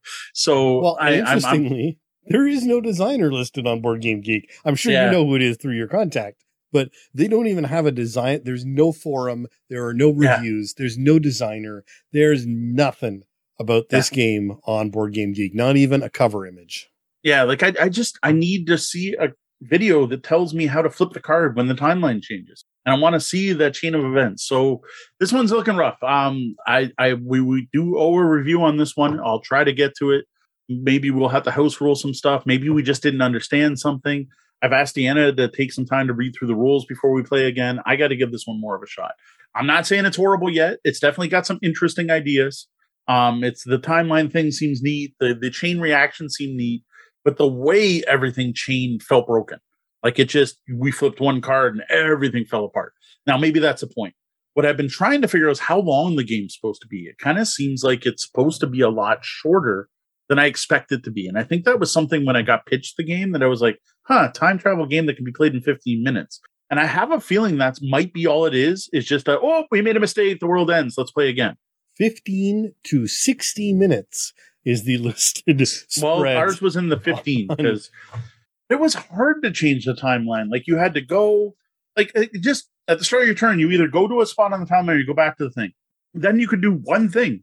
That one thing is to collect stuff. You need to be able to collect stuff to change the timeline. Well, some of the timeline things require you to collect 3 things. And it was just like the amount of time that was taking, and the whole time our time machine kept moving towards the apocalypse. It just didn't feel like we had enough time. But again, I need to sit down with the rule book, with the cards in front of me, like Sean said when we were talking about our main topic, and try to figure out what we missed. Or if we didn't, basically write the design and go, is it supposed to play like this? Like it's hard to tell what the intent was. So there is an animated tutorial on the westboundgame.com okay, I'll have to watch website that, and see. That is a YouTube link. It's about 2.5 minutes, and that may help you with the card flip. That might explain the one thing. Because one of the things Deanna noticed is that the flip of the actual card had an opposite event, right? So it'd be like the Titanic sinks, the Titanic makes it to port. Right? That's not an exact thing. But that's not how the game works. When you show the timeline, it's the card underneath that comes on top, which is something completely different that has nothing to do with the time, the Titanic. And it seems like it should be, well, the Titanic sinks or it didn't when you change the timeline, not the Titanic sinks. Oh, we've developed cattle farming. Like it was just, there was a disconnect there, but I think that's the only way it would work because otherwise you'd just be flipping the same symbols around the front of the cards. I don't know. It's going to take some work to review this one. So I got to say initial thoughts aren't great. Theme still seems neat and it's definitely doing things different. My whole thing with the 2 card things does just make me think, why not just have one card that flips over? I'm not like, it's a neat idea. And I think they might've went with it as a look at this neat thing, but it might just be added level of complexity and fiddliness that's not needed. I don't know. More plays might help. I will definitely check out that video. Yeah. So that's at westboundgame.com/this-didn't-happen. Next. Another new game. So this didn't happen, was brand new off the pile of obligation. This one comes off my pile of shame, bought many years ago at, I'm drawing a blank. I want to say Game Crafter. That's not it. It's in London. It is a store on the 2nd floor. It's on Dundas, and I'm totally blanking on the name of it. So sorry you don't get your shout out because I stink. You can't remember the name of it and picture the place. Anyway, they had a commission section. You could buy used games, and they took a credit, and then the money went. And I picked up Star Trek Expeditions with the expansion for $20. Had it all this time. It's a WizKids Games publication, probably long out of print, as many games we talk about are, where it is a cooperative Star Trek game based on the new Star Trek series. What is it? Chris Pine, I think, is his name as Kirk, right? And That Star Trek. Set after the first movie, possibly leading up, like telling you some story in between the next movie, but we're not sure on that.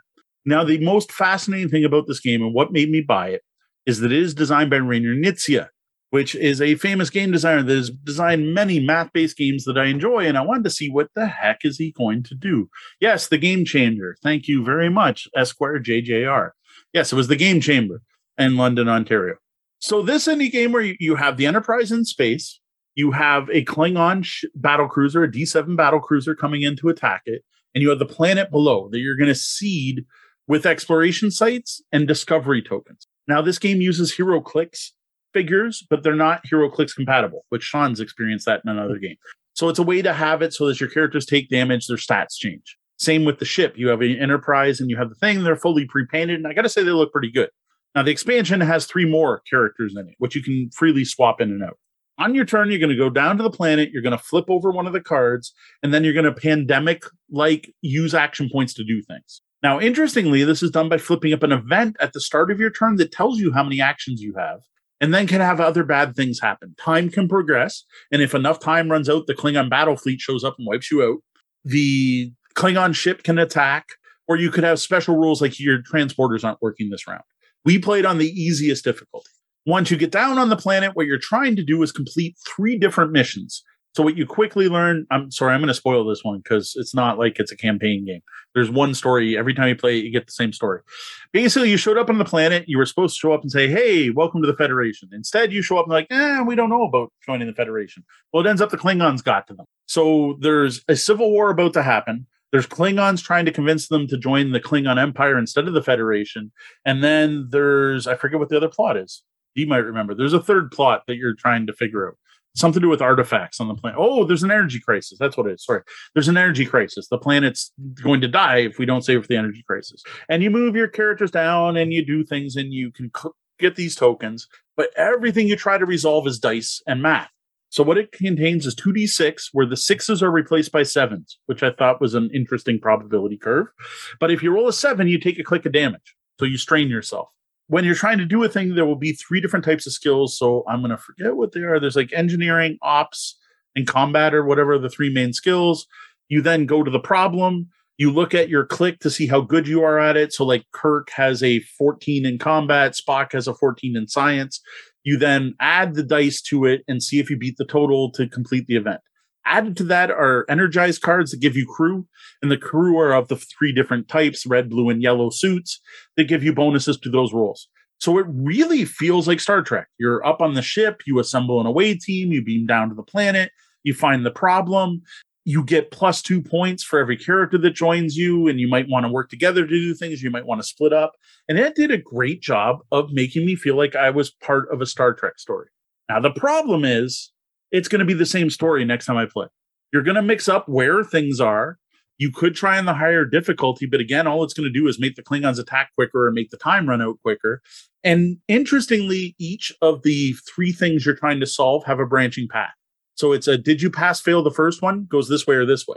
Then it's, did you pass, fail the other one? So there's actually 4 different endings for each of the 3 tracks you're working on. So there is replayability there. But every time you're arriving on this planet, there's a civil war, there's an energy crisis, and the Klingons are trying to convert them to their side. Well, you're fighting a D7 battle cruiser in space. So that's never going to change. So while it was an awesome experience the first time, we had a great time playing it, I don't have a real strong urge to play again. And I looked at the extra characters, and I'm like, now you can play Sulu, The original game is Spock, Bones, Kirk, and Uhura. The expansion is Chekhov, Sulu, I'm forgetting who, and Scotty are the 3 bonus characters you can get.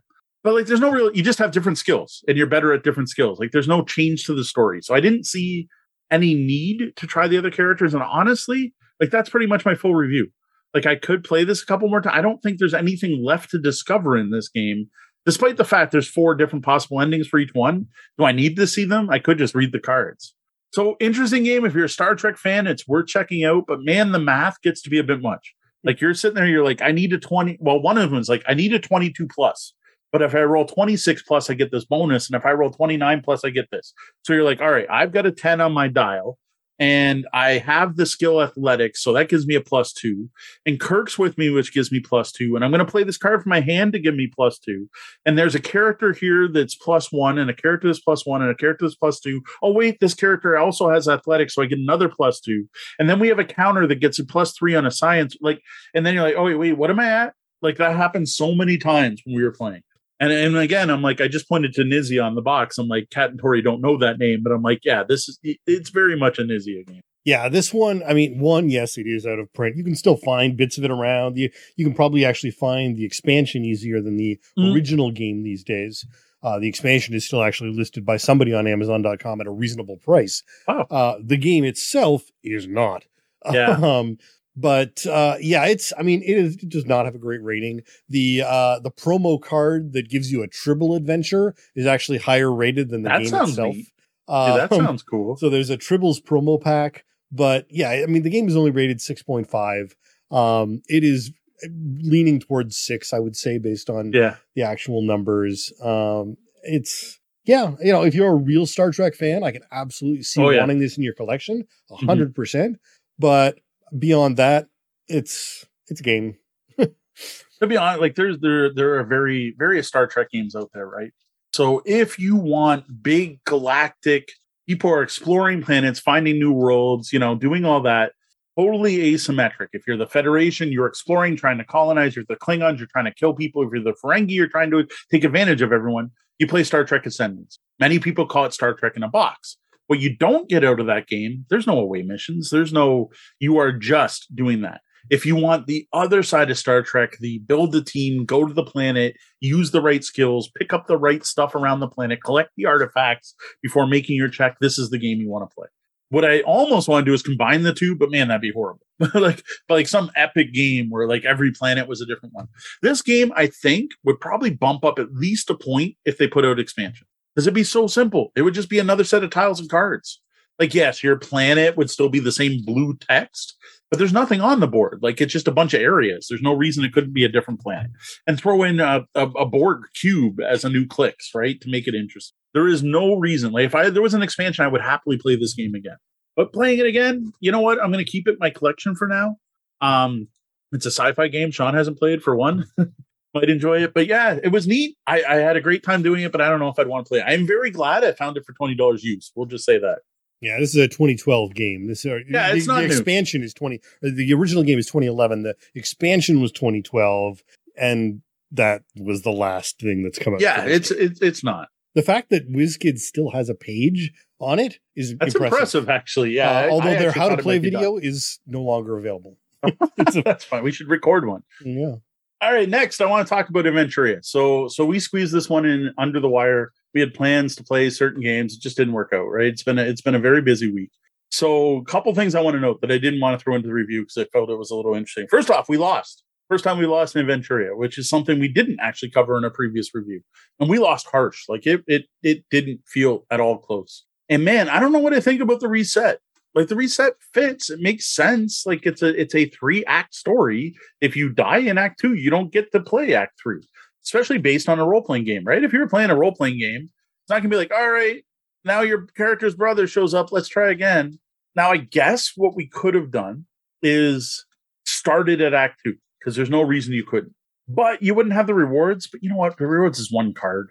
And if you start at Act 2, you're cheating. You start with 40 health instead of 30. So that's a big thing. And that's one of the things I almost wonder with the adventure design, if they take that into account, that you're probably going to start damaged in the future adventures. So what we ended up doing is we cheated. We literally just used the same characters, played through it again, started from scratch, kept our rewards from Act 1, started with our health, like did it as if we finished Act 1 successfully and just play again. We house ruled it. We were like, I just want to replay the adventure because I want to review it. I want to know how it turns out. Oh yeah, it was interesting. Now, one thing I will say, once a character dies, so many of the Aventuria adventures, the end, what you lose is a character's knocked out, take a Skull and Crossbones token. Once enough Skull and Crossbone tokens have been taken equal to the number of characters, you lose. So what that generally means with 2 players is either you each die once or one of you dies twice, is knocked out twice. So that's not in every, like there are other ones where you could keep playing. You could both be knocked out and still, like one of you still complete the adventure. But the overall most common way to lose is that. Well, we had someone knocked out for the first time, and I gotta say, it is hard to bring someone back. So one of the things is you can heal them for 5 or more in one shot. I can't do that with Hilbert. Hilbert has 2 awesome healing cards that go into play, and you can tap them every turn, but they only heal 2. And that's not in one shot. So even if I tap both, it's still only 4 for one, but even then it wouldn't count because it's not in one shot. So the only other thing you can do is try to revive, which is tap as many endurance cards as you want, roll a d20, and if it's under the number of cards you tap, the person gains that much health. Ooh, wow. Even worse, and this is the rule I question, you can't use fate. Why not? Yeah. I didn't like that can't use fate. So D dies. I only had 8 endurance at the time. I failed the roll. I rolled 15. Then that character doesn't exist on the bad guy's turn. Everyone then targets me. There's no way I could live. A question that came up that I could not find an answer online for is, does the number of characters symbol mean number of characters alive, like not unconscious? So like if the bad guy says it goes once per character, if one character is knocked out, does it go 2 times still? If you're playing with 2 people. We played it that way because every time I could see it said number of characters. Nowhere did it say number of awake characters, number of current characters, number of not knocked out characters. It just says number of characters, and we started with 2 characters. We had a wolf that attacks twice, and another thing that attacks twice, and the main bad lieutenant that attacked twice, all targeting me. And yes, I had 18 health at this time. No, not even close. With a 5 dodge, like I said, Hilbert's very fragile. It did not work. Then when we played through the second time, we managed to, I don't want to spoil it. I was trying to decide. One of the things the lieutenant can do to make the combat more difficult just didn't happen because of the dice. And because of that, it was almost a cakewalk. Like I said, we came really close to finishing with 3 time left, which is a huge amount for most of these games. Mm-hmm. But yeah, I'm very tempted to house rule both the just retry. Like, this isn't an RPG. It's a board game. You're supposed to have fun. Because I got to admit, especially for wanting to review the game, I didn't want to go back and play Act 1 again. Yeah, I can see for a review why you would absolutely do that. Although, again, like as I said in the review, you just get more play. I don't think it's all that bad to go back and do it all over again. But you're trying to get through it all so you can review it. Yeah, exactly.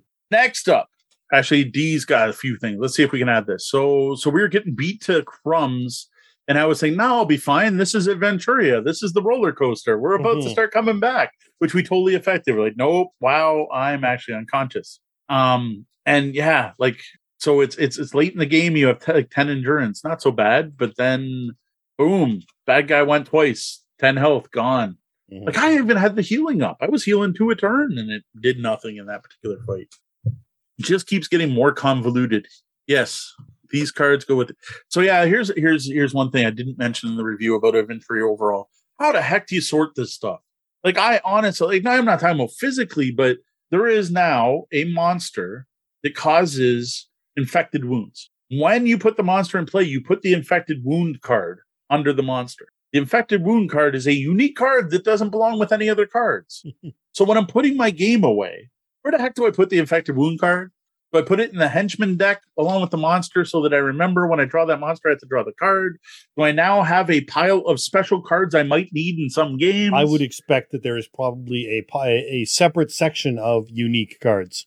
Yeah, I don't know. And there are 2 of those. There were 2 infected wound cards in the game because I think there's 2 of that particular thing. I don't think that's a spoiler that there's a new effect. But yeah, that's a new effect in the game too, right? Now you have a card where a thing happens underneath it and something happens when the first time you get hit. There were actually multiple things where the first time you get hit, something happens. Right. But just organizing it. And now we have environments. Where do I put environment? Well, the environments actually have the story names on them. So they just, to me, go in the story deck. But if I wanted to use them in something else, so it's getting more and more difficult to put the game away, which is going to make it more difficult to get to the table because now I have to sort through more stuff. Yeah. And I kind of hate that. Yep. Like, I'm almost thinking binders. You know how long it would take to take everything out? Oh, yeah, that's not good. You almost want, you could do the story stuff in binders. And well, that's what I was thinking, is small binders and unique with the story binders, stuff. But then all the general gameplay stuff is all right there. Yeah. Oh, yeah, we put it away fine because it was just, let's put all the story stuff together. Let's put all the events together. Let's put all the things together. Yeah. That's becoming, an issue with my growing Adventuria collection, which is only going to get bigger. Next up, I do want to shout out the new version of Patchwork. So it ends up, they have put out multiple versions of Patchwork. There's like an American version and a Christmas version and Patchwork, and they all have the exact same tiles in them with different art. Well, the Halloween edition that was released this year actually rebalanced the tiles. Now, I haven't gone piece by piece. I don't know if there's new pieces or it's just the eyes on the pieces or the cost versus time on the pieces, but supposedly they rebalanced the game. And I don't know if I like it because so far I haven't been able to win a single game with this new set.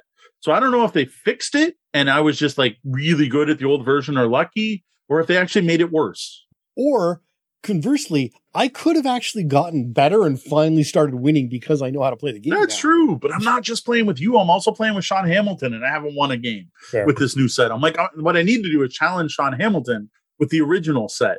Right. And if I can beat him with the original set, then however they rebalanced it just doesn't work the way I play. I'm not saying it's broken, but as for the new art, when I first opened it, I'm like, wow, that pops. That's really clear. But then it's not. It's like hard to look at. It's really hard to look at. And I have found a couple of times where I have left gaps and not noticed. Oh, I haven't done that. And it's just like there's so many colors all in a row. And it's, I could have put a patch there and saved myself a whole lot of hassle, but I didn't even notice that there was a patch there because there's just so much color vomited onto the screen. Yeah, and the two different player boards are different colors. I wonder if there's an advantage to playing one color over the other. Because I've never had that. I'm just wondering if it's the color I've been playing. It only happened once, but it was just, and maybe it was just that combination of that color player board and those two particular pieces next to each other. But yeah, it was a pain. I'll also admit I've been playing terrible lately because I'm playing in the middle of doing other stuff and not really thinking and just kind of taking moves. So you haven't seen it, but the games I've had with Sean Hamilton where I've like left it where I can't place anything, like none of the tiles left on the table will fit on my board. And I'm like, what am I doing? I just threw this game. Yeah, like I am admittedly actually playing with a lot more forethought than I had originally. Like the last game, I knew that I wouldn't be able to place the last piece, but it was okay because I'd already taken a big enough lead. I'd already gotten the first to 7x7. Yep. So I was confident that I didn't need that last piece. Yeah. Like the one game I played with him, I'm like, I should get the 7x7, but the hole I left was unfillable. Yeah. I'm like, what am I doing? Anyway. Right. Well, how about a look ahead? What do you have planned for the coming weeks? All right. The big one is Land vs. Sea. I'd like to get that review by next week, but there is a lot going on. It is November. We are extremely busy in November, so I'm not going to promise anything. There's still a lot to explore with that game. For a literally 2-minute to learn game, there's a lot going on. And Good Games Publishing specifically is looking for more reviews that highlight the 3 and 4 player. So I really do want to deep dive that. We did find it excellent 4-player. I am surprised by how well it worked as a 4-player game. That whole token thing is, like I said, Sean got it right away. It was brilliant. But 3-player, I have no clue how that's going to play reading the book. Like absolutely zero clue how the cartographer is going to work. And I think you're going to need to be an experienced player to even throw that in. Like you're going to have to be used to the mountain and sea and reef scoring. And you're going to have to be used to the caravan scoring. So I need to play other games with those before I even feel like I want to try 3 players. So there's that. That's going to work a bit. Next is I still need to sit down with the kids and play Galaxy Trucker. If they happen a new sale launches, maybe we'll play it on Friday with Otiana. It is limited to 4 players. So if we do have 5 on Friday, it won't work. But I think my kids are going to love this. I think my youngest is going to love the build a spaceship aspect. My oldest, I don't know. I have a feeling she might pull a Deanna and not be into it because of the random factor. Because she tends to like to plan ahead. So we'll see how that goes. And then I don't know if the kids don't like it, I'm going to have to find someone to play Galaxy Trucker with. Technically, I could review it. Right? Because I played the original many, many times. I can tell you exactly how it's going to play out, but I really need to explore the new things. So the other thing is I need to play with the kids multiple times because the new, wow, I haven't had that happen. Who's sending me? Oh, D, come on. You know better. Terrible. I don't mute for whatever. Anyway. So yes, Galaxy Trucker. The thing is the way the rules are presented, it's like, and it's always been like this. It's like, do this short run. Now do a second run with these new rules. And then here's the full game rules if you want to use them. So like, I almost feel like I need to play 5 times. Well, at least 5 runs to even fully experience the game. So we'll see how that goes.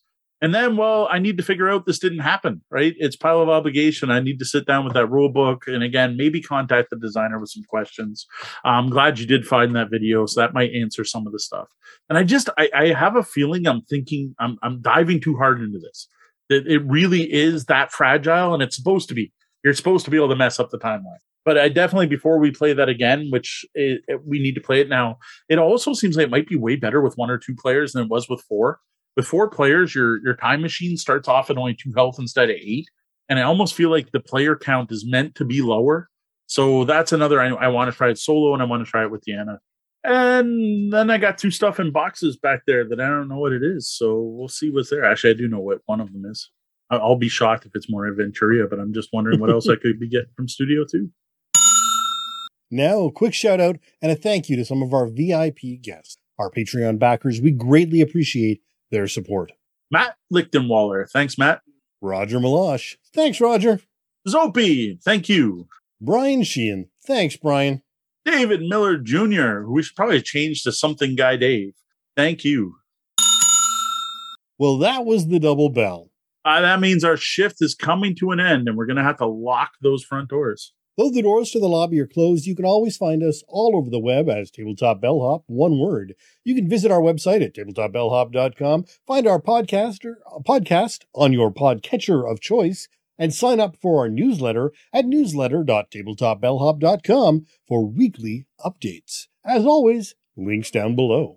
The other thing you can do that show your support that we would greatly appreciate is tipping the Bellhop at patreon.com/tabletopbellhop, where you can get some cool bonus stuff, bonus audio, and other neat stuff.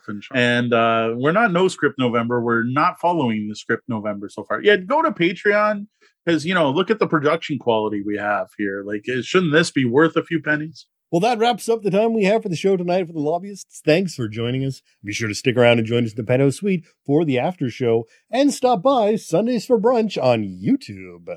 For Tabletop Bellhop Gaming Podcast, I'm Sean. And I'm Mo. Thank you. And game on.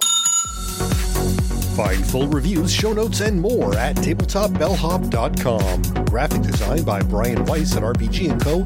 Music is Nimbus by Evening Land. The podcast is released under a Creative Commons Attribution license.